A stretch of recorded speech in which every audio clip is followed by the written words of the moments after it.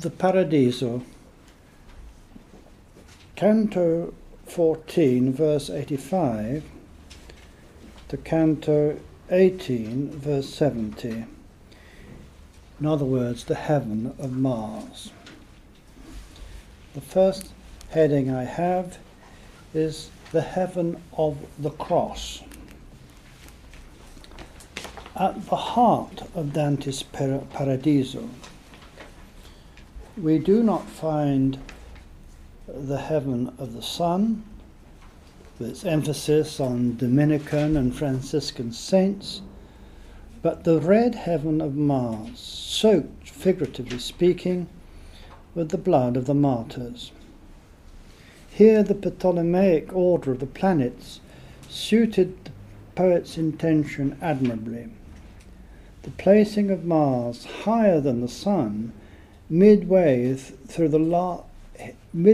his last great cantica, enabled Dante to stand, as it were, before his Lord and the life-giving cross. You remember, as he ascended from the sun to Mars, he had this vision of the cross and of Christ. Hence, the Christian's witness to the fact that he is baptized into and called to enter in life into the mystery of Calvary. Martyrdom, whether it be through violence or a life-bearing witness to Christ due to the putting on of the yoke cross of the Christian life, is placed by Dante as the central core meditation to his Paradiso.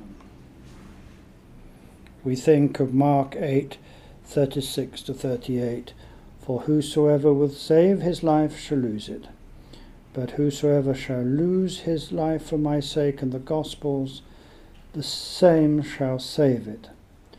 For what does it profit a man if he gain the whole world and shall lose his own soul?"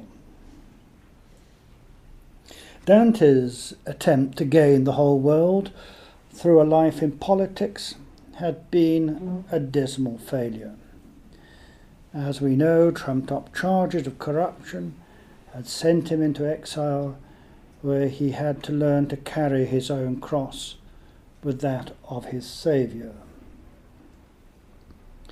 He came to know, and I quote from Paradiso 17, lines 58-65, "How salt is the taste of another's bread, how hard the path to descend and mount by another's stairs. And that which shall weigh on your shoulders, that's his own, will weigh on your shoulders down, will be the evil and senseless company with which you shall fall into this vale, which shall then become all ungrateful, all mad, and malevolent against you." It is not difficult to calculate that these hard words spoken by Cacciaguida, who we will meet today, his ancestor Cacciaguida, come virtually midway of the last great cantica, therefore at the core of the Paradiso, the taking up of his own cross. We know, because we have travelled with the poet, that there came a time when his bitterness and anger had to be tempered.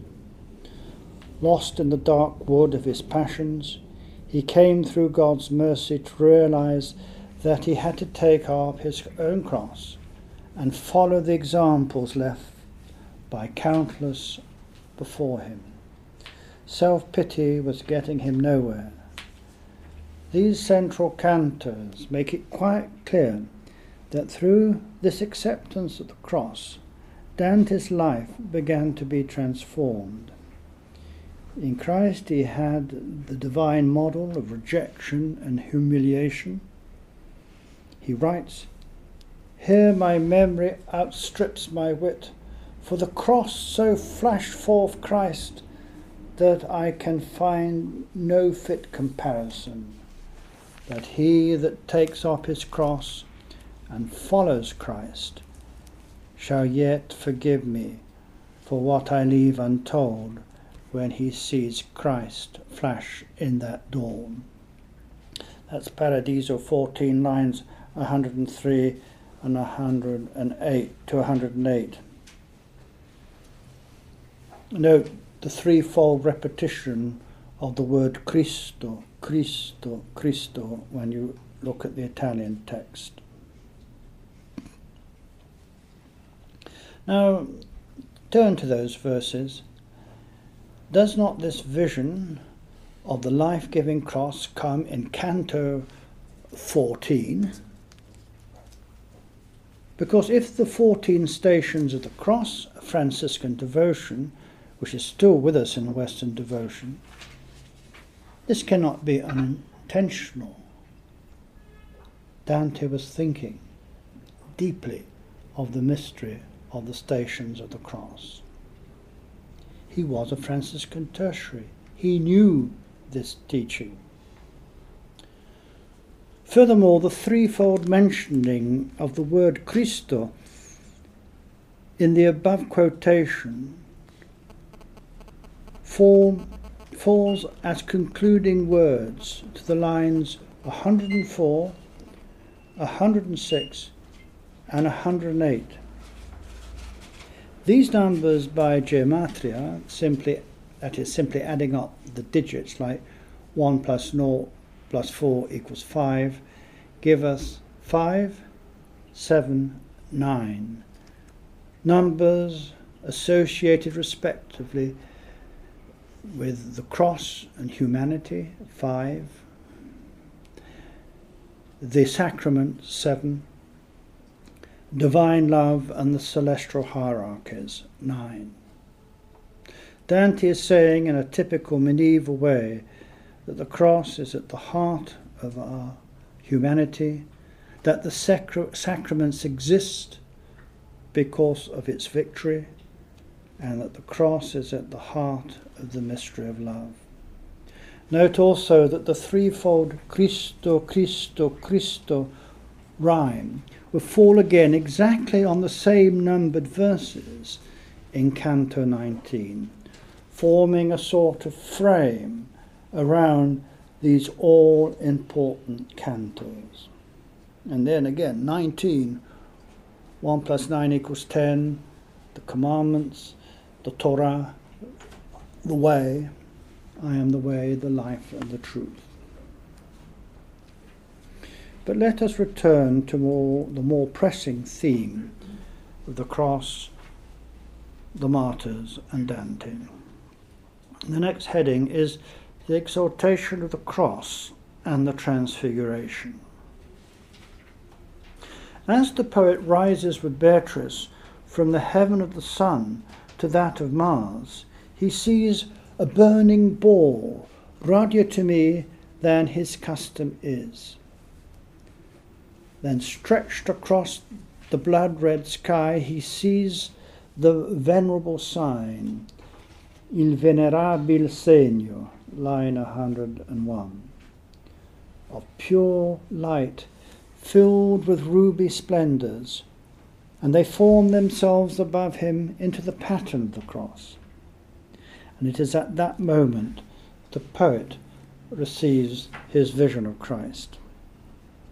We have been prepared for this in line 94, when Dante calls out to our Lord with the name Elios, a curious amalgam of Elios, the Greek for the Son, S-U-N. Here, Christ surely is the true Son of our hearts, and our Lord's cry from the cross, Eloi, Eloi, lama sabachthani, my God, why hast thou forsaken me? Now it seems to me quite possible that the mosaic cross at the centre of the apse of Santa Apollinare in Classe, just outside Ravenna, where the poet was to spend his last years, was instrumental to this powerful imagery. Even more important, though, is the fact that two great feasts of the Church focused in the poet's mind: the exaltation of the precious and life-giving cross, which is on the 14th of September, and incidentally, tradition has it that Dante died on the 14th of September 1321, and if this is so, he died on the feast day which he loved so much. So the exaltation of the precious and life-giving cross and the celebration of the Lord's Transfiguration on Mount Tabor, the 6th of August.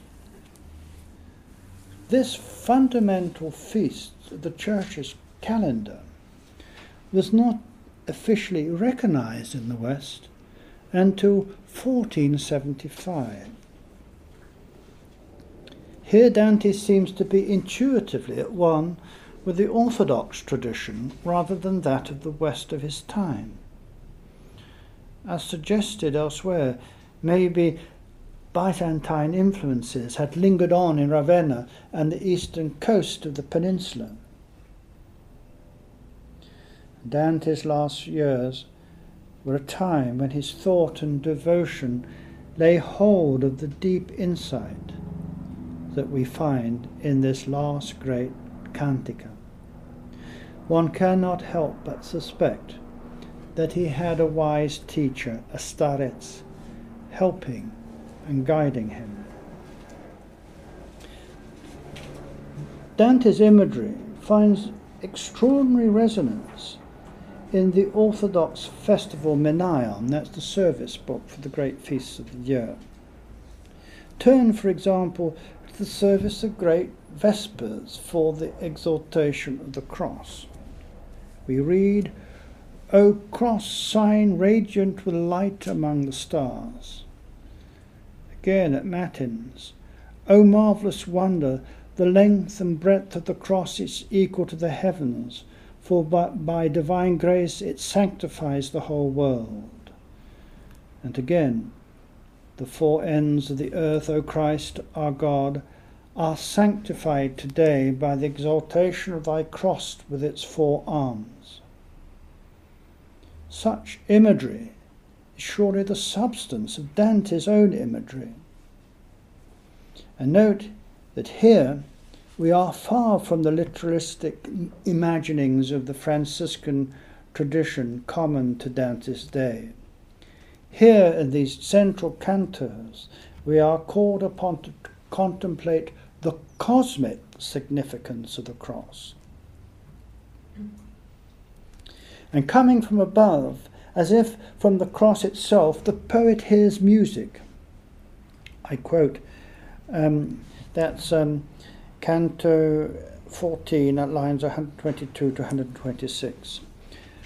Obscure to sense, which yet entranced me with its melody. For some high song of praise, I knew it, since arise and conquer caught my ear, although I heard it not with full intelligence. Dante perceives that the instrument of this divine music is indeed the cross, which he likens to a lyre or viol, with strings of various pitch twangling attuned in dulcet harmony. See Canto 14, 118 to 119. The Italian original is even more significant, for we have the word corde, strings, corde, which invokes cor, cuore, the heart. Such music is not to be heard in the head, Dante is implying, but in the heart.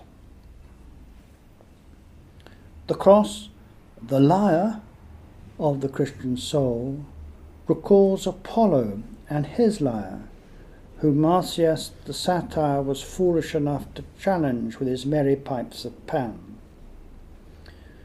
One played Apollonian cosmic harmonies, the other mere earth music.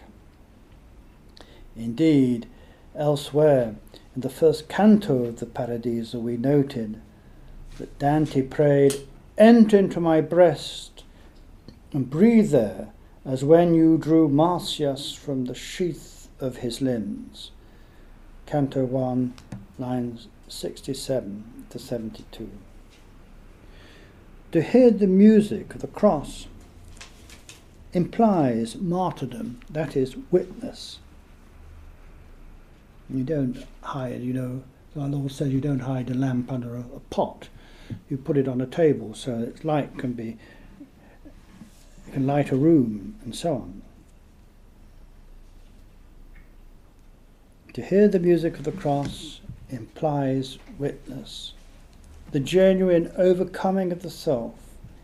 It requires the taking up of one's own cross and making the effort to follow the example of the Saviour. Here, for the attentive reader, the indirect meaning of Apollo is of vital importance. For the true Helios, light of our souls, is no longer the classical God, but the living Christ. The next heading is the divine rigour.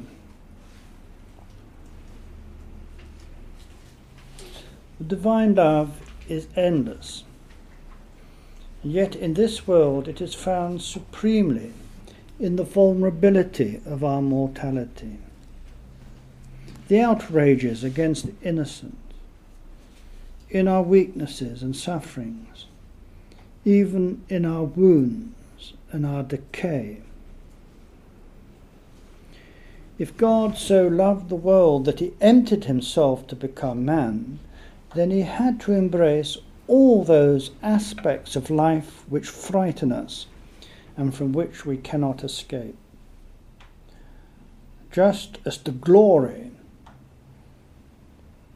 the Shekinah, limits itself to the creation, so is the presence of Shekinah in exile with us.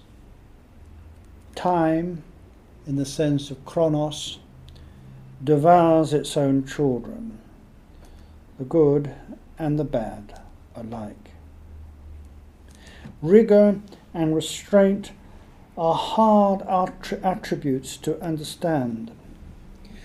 Discipline and the accepting of limits are often as a consequence of the divine mercy. Just as there are limits that are set in artistic expression, so there has to be a mould for God's love to be expressed and known. To bear witness to our faith means that we have gladly accepted limits in order that grace may flow, just as the poet accepts the form of a sonnet in order that his expression may be channeled. The Beatitudes illustrate the relationship between mercy and rigour at this deep level. For the foolishness of God overturns all our preconceived ideas. Curiously, it is through this restraint that joy is known. Joy is not known in dissipation, but through restraint. Paradoxically, evil loves to offer all its opposites to mercy at this point, and this is amply illustrated in the Passion story. And as C.S. Lewis illustrates in his Tales for Children, it is precisely here that the deep knowledge of the wisdom that was before the worlds were is hidden. Thus, it is that through martyrdom, the witness to the limits beyond which a Christian may not go, that is, the denying of his Lord and Saviour, that the ever-present reality of Christ's passion is known. It is known through the fragility of our mortality, and all thereby hangs on it. The martyrs, through their witness, won us the freedom we so relish. We consider that our nation would never slip towards the extremes of the right or the left. We indulge in our so-called freedom and break every constraint.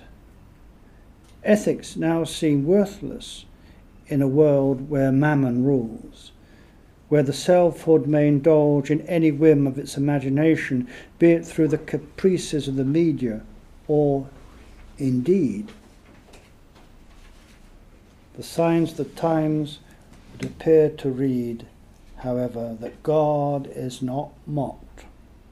The law, the way, can only be broken and strayed from, but to hasten the judgment that man himself brings upon his fellow humans.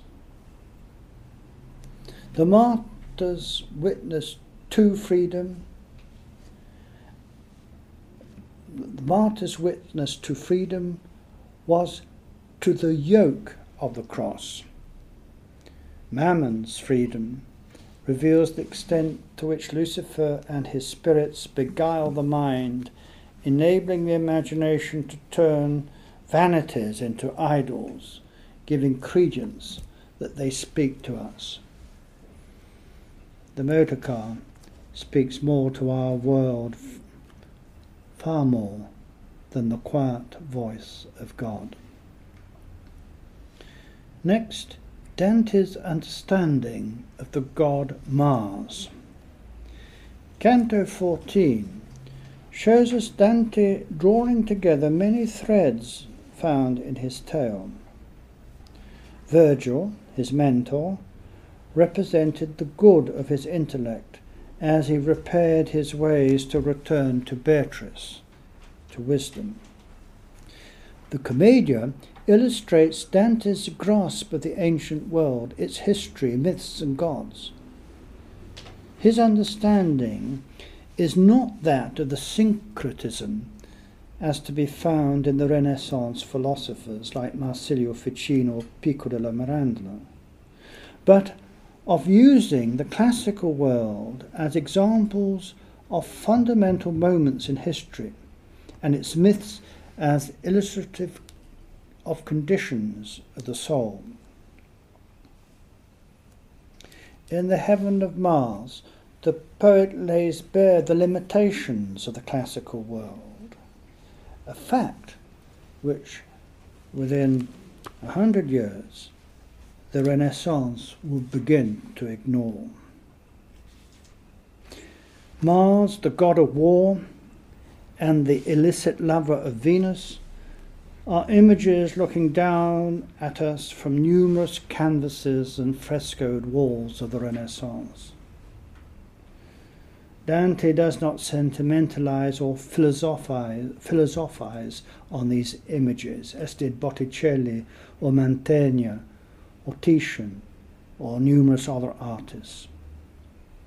Dante is a realist. A Christian conscience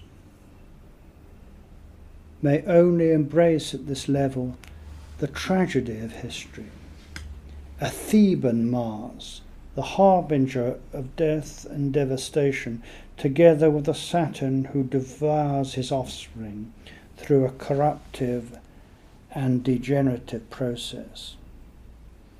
Memories of 2 world wars and the present horrors writing their way into the history books stretch before us. And Dante's Italy was no better with its petty wars, tortures, black-holed prisons, murders and poisonings. The ancients spoke of harmonia es concordia discourse. Harmony is the concord of discordant elements.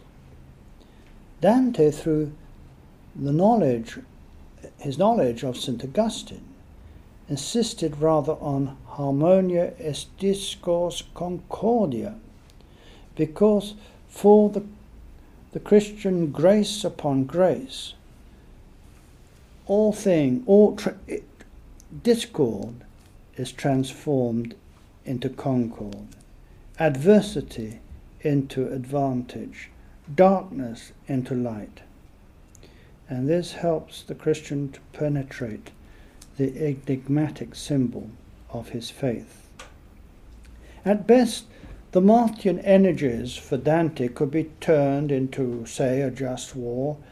As for the rest, Mars brought about the passions of oppression, discord, darkness, social disorder, corruption, malice, division of friends and families, plagues, sufferings, and death. It is said that Mars' temple of old was guarded by wild passions, blind sinfulness, burning wrath, pallid fear, armed discord, and cruel treachery. The image before us is the epitome of hell's, that is the Inferno's, dis and its city, through which the poet and his mentor had to journey down towards the shaggy ice-grimed flanks of fallen Lucifer himself. It is not enough to think of Cain and Abel. It is enough to think of Cain and Abel. A city born of fratricide ends in fratricide. See, for example, Genesis 4, verses 16 to 24. It was a city of extremes. Enoch walked with God and was taken to heaven, Genesis 5:24. And fallen angels mated with the daughters of men, and giants roamed the earth, Genesis 6-4. That relates to the tradition of Enoch that we were talking about after the lecture last week, and remind me that when I finished talking that I brought up to show you this books on this tradition of Enoch the prophet. This is imagery that Dante took very seriously. The Martian energies could be harnessed by knightly values and become the driving force of empire, the building of cities, national cohesion, heroic vigour, even moral rectitude and restraint. But history relates rather a tale of decay through lust, pride, greed, malice, and avarice. It is enough to consider the world and its events known to Dante to grasp his insight. We who have lived through the last war know how so-called knightly values may easily become the black spectres of Nazism.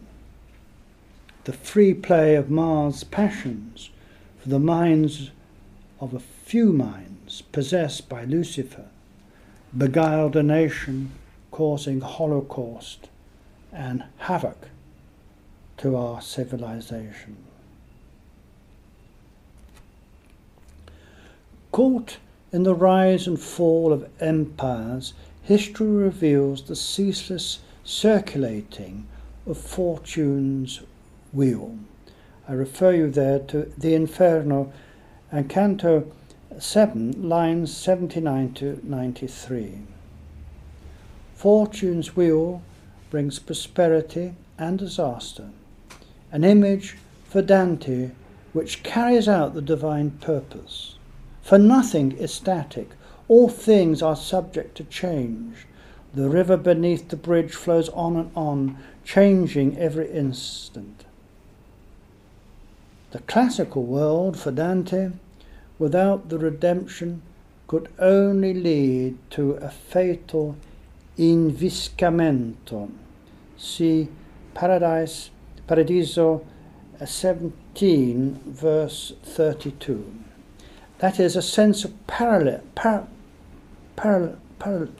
can't get the word out. Paralysis through the endless repetition of past errors. A Stoic virtù appeared as the only guard to a person the person could have against the pincer-like grasp of fate, and such would yet again become the teaching of the Renaissance. For example, the thought that we find in the Uomo Universale, the architect Leon Battista Alberti. Even Virgil, his mentor, could only offer a temporal pastoral escape from Mars's inviscamento. But even in Virgil's pastoral escape, the soul is still bound to the prison of the body and the realm of matter. Such a state of affairs for Dante was ultimately an insomnium, a nightmare. Perhaps the dreamlike state of limbo, Virgil's abode, reflects the classical pastoral idyll seen through the eyes of eternity. And then another footnote, note how the pastoral idyll returns in the Renaissance, with Sanazzaro's Arcadia and the episode of Erminia amongst the shepherds in Tasso's great masterpiece, A Gerusalemme Liberata. Dante had studied his Homer and Virgil, his Aristotle too, and what was available to him of Plato's dialogues. He admired their world, had learnt much from it, for the pilgrim soul learns from the good wheresoever it finds it. Virgil's example is still with him as he settled to write these central cantos. In the 6th book of the Aeneid, Aeneas meets the shade of Anchises, his father. And here Dante meets the soul of his great-great-grandfather, Cacciaguida, who died fighting in the Second Crusade. But there, all the similarities end. For all of Virgil and his predictions had been fulfilled by the Incarnation. The sadness of Hades had been dispersed once and for all by the joy of the martyrs. The next heading is the cross. So it is that the reader is told that all the learning which the poet held onto for so long, he now discovers fulfilled and transformed through the light of the cross. Dante's teaching is profound, for by taking up our cross, we find all things transformed. Life can never be the same again. There is no going back, for we have entered on the endless journey from glory to glory to the living God. And our transfiguration begins when we take up of our own free will, which was the core, you remember, the core cantos of Purgatorio, the cross that is laid upon us, which is the core cantos of the Paradiso. Thus for Dante, the cross and the transfiguration are inextricably bound together. That remember that after the transfiguration, our Lord set out for Jerusalem and to embrace his martyrdom, his passion. Note, the cross is the light that is victorious over the malefic red heaven of Mars. Note that the word Marte echoes morte, death, and morte echoes martire, martyrdom. The cross is the triumph over death. It is tra I poli del mondo, between the poles of the world, between the celestial poles. It is the venerabil segno, the venerable sign. It is questa gioia preziosa, this precious joy. It is studded with the sparkling souls of the martyrs.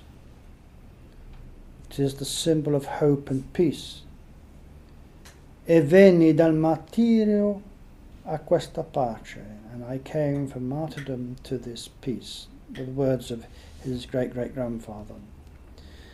It is also the symbol of the eschatological Jerusalem.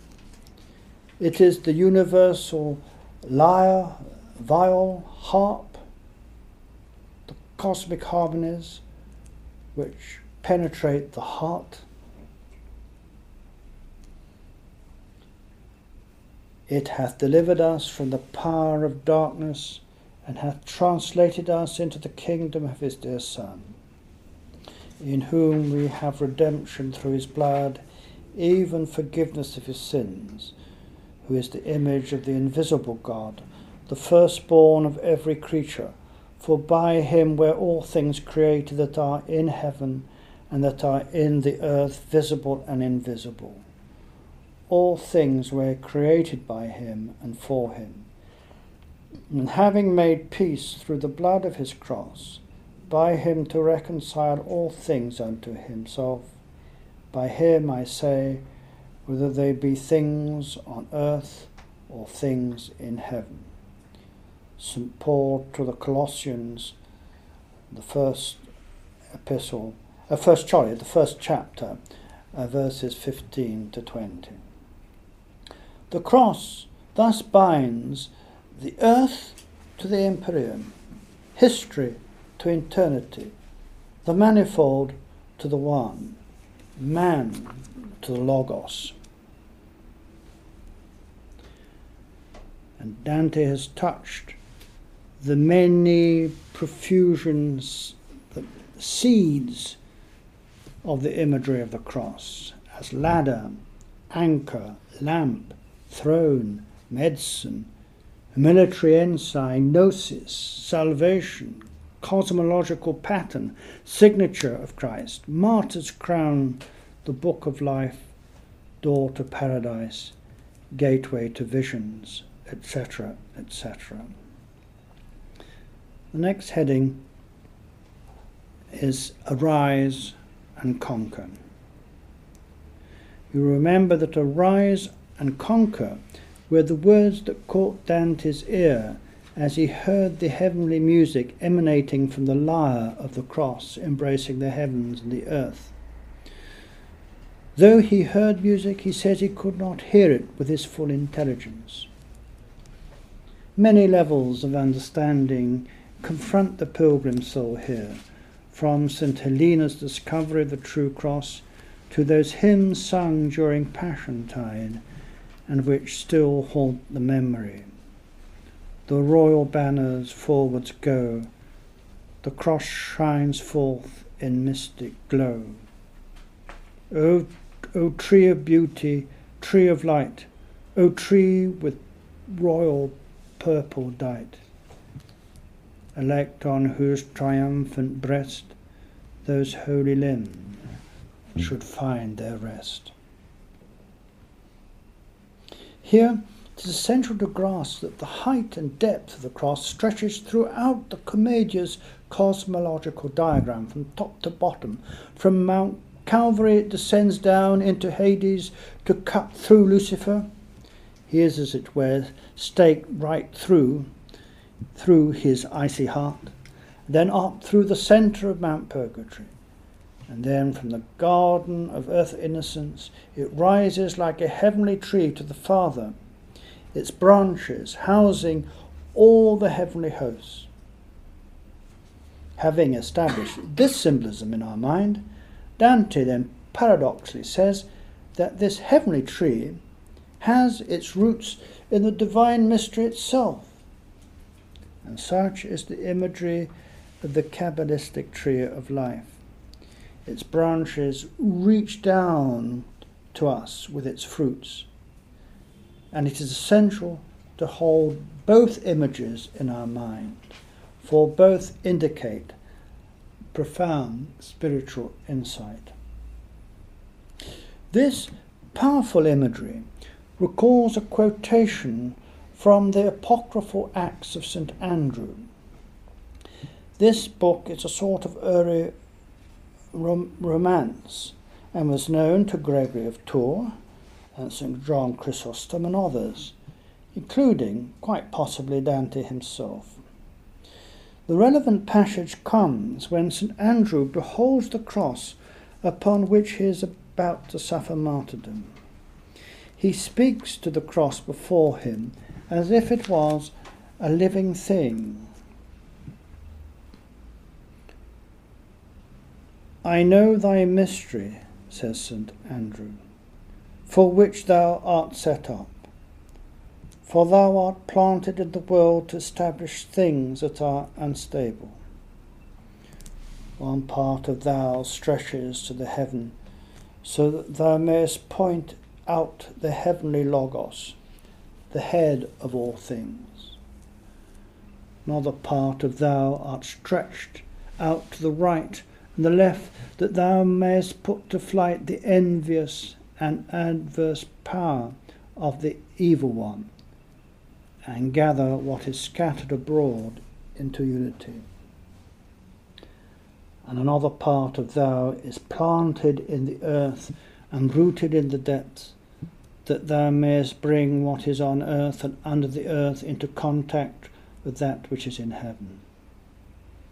O cross, tool of salvation the Most High, O cross, trophy of the victorious Christ over his enemies, O cross, planted on earth and bearing thy fruit in heaven, O name of the cross, filled with all things, well done, O cross, that thou hast bound the circumference of the world. The next heading is the cross and the transfiguration. For Dante, the light emanating from the cross is a profound mystery. It is the light of the transfiguration and is at the core of the Commedia's meaning and significance. When Dante reflected on his knowing of Beatrice during her earthly life, he understood his brief moments when he saw her as the cause of the deep change which came upon him, and which he termed his trasfigurazione, his transfiguration. See the Vita Nuova, sections 14 and 15. Love changed him, once and for all. No matter how far he later strayed from his memories of Beatrice, his life had been haunted by her memory, together with the experience of change it had brought upon him once he turned and faced her reality. He coined the word transhumanization, transhumanar. The more he beheld Beatrice, the more he changed through the mystery of light all about her, and the light charged throughout the whole of paradise. Light, the experience of light knowledge, changed and transformed him until Beatrice makes the poet ultimately drink, as you will see, from the river of light. And the beginning of our transfiguration, according to Dante, begins when we turn to love in order to love. At that moment, a deep spiritual change begins within us. Life from then on can only be a pilgrimage or a spiritual death should we lose the heavenly vision of beauty known in the Beloved. We have noted that the Lord's transfiguration prefigures in the Gospels the approaching reality of the crucifixion. From Mount Tabor onwards, our Lord began to teach his apostles that the Son of Man was to suffer death and rise from the dead. Furthermore, he taught that it was the vocation of all those who would follow him, that they too had to take up their own cross. It was in the light of this that the early church understood that the Transfiguration helped to make sense of the desolation, the utter desolation of Calvary. On Mount Tabor, it was given to St. Peter, St. James, and St. John to behold the Lord's divinity, thus anticipating, as it were, his resurrection and ascension. They saw him truly as the Son of God, fulfilling the law and the prophets, represented by Moses and Elijah, who appeared with him. St.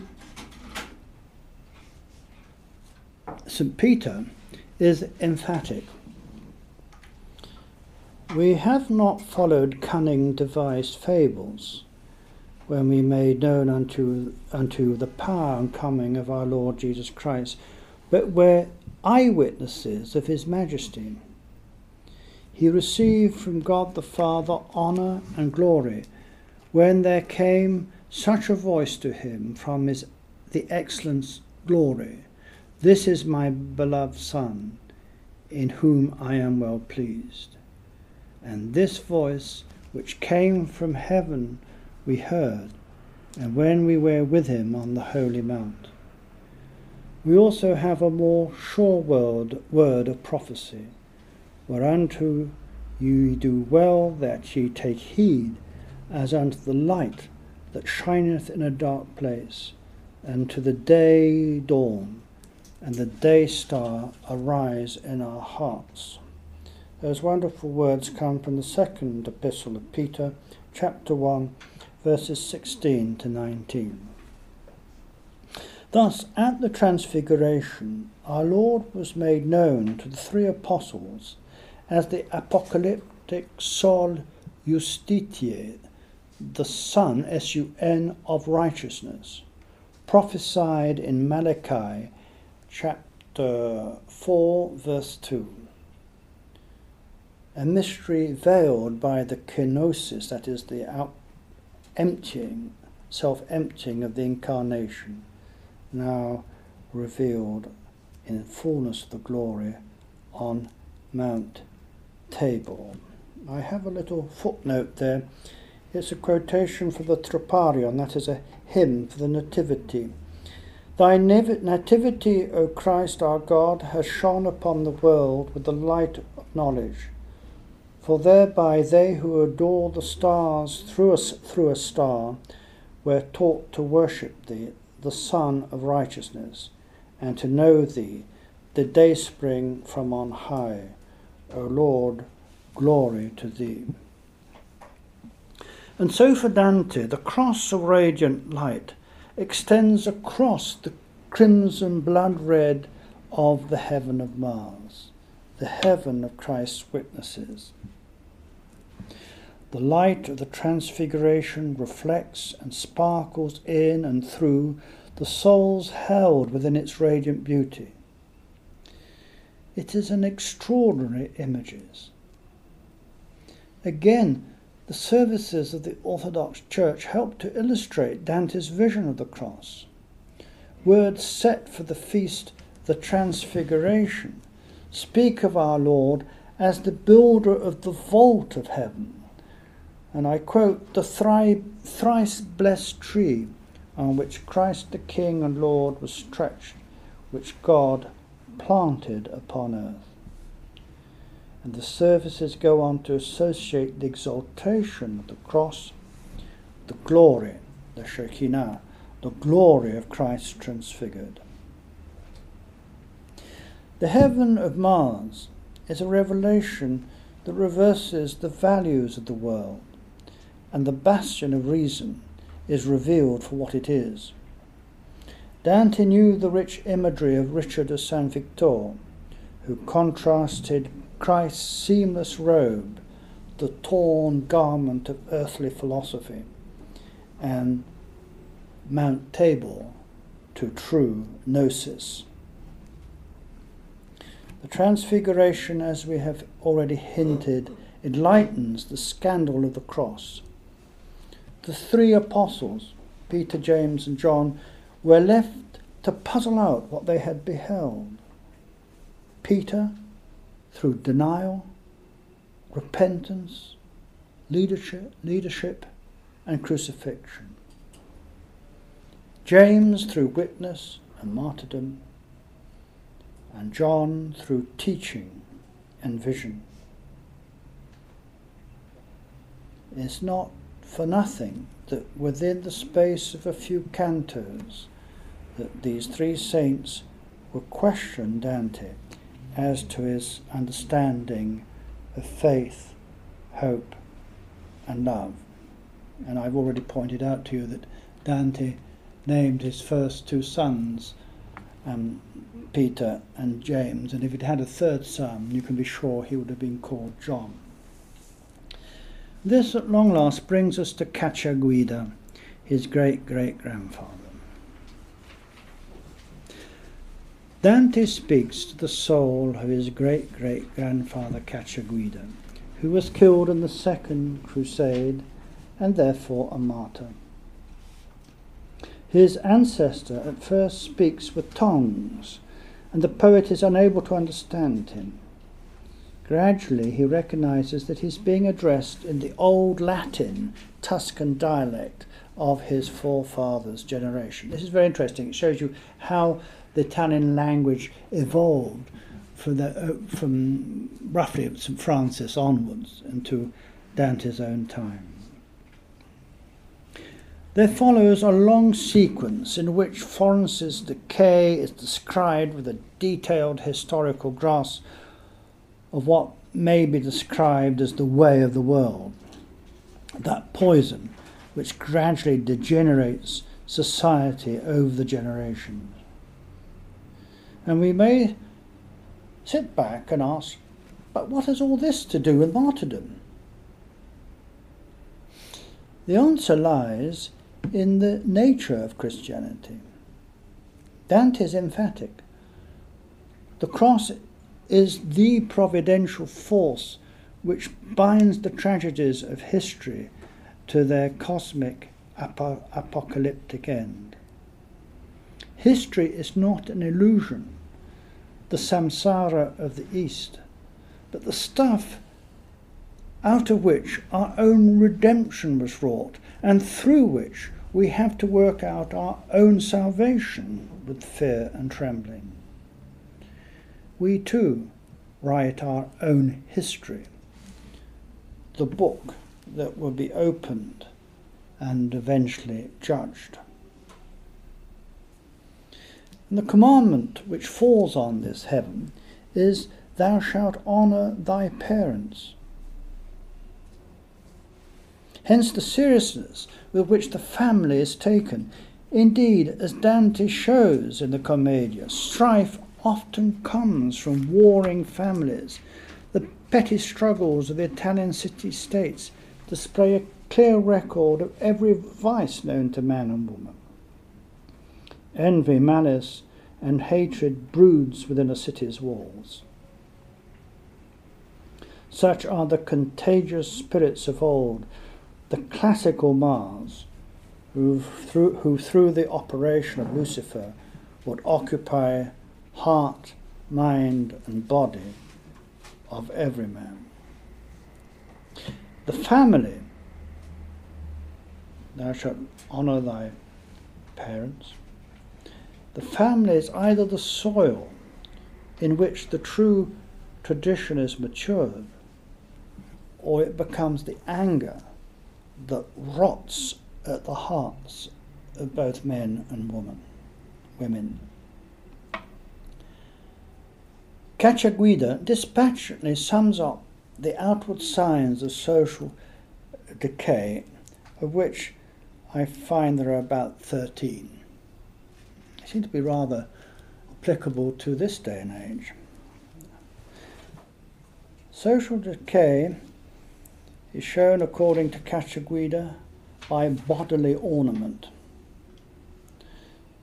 This leads to pretentiousness, for example, how we furnish and decorate our homes. In the ideal city, there are no empty properties, for all are engaged with work for the good of others.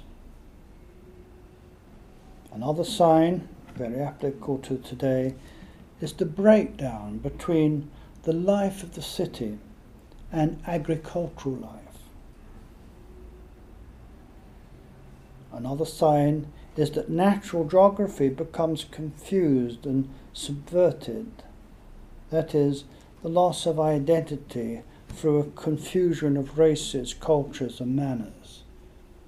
I don't think Dante would have been very much in favour of what we call the multicultural civilization of today.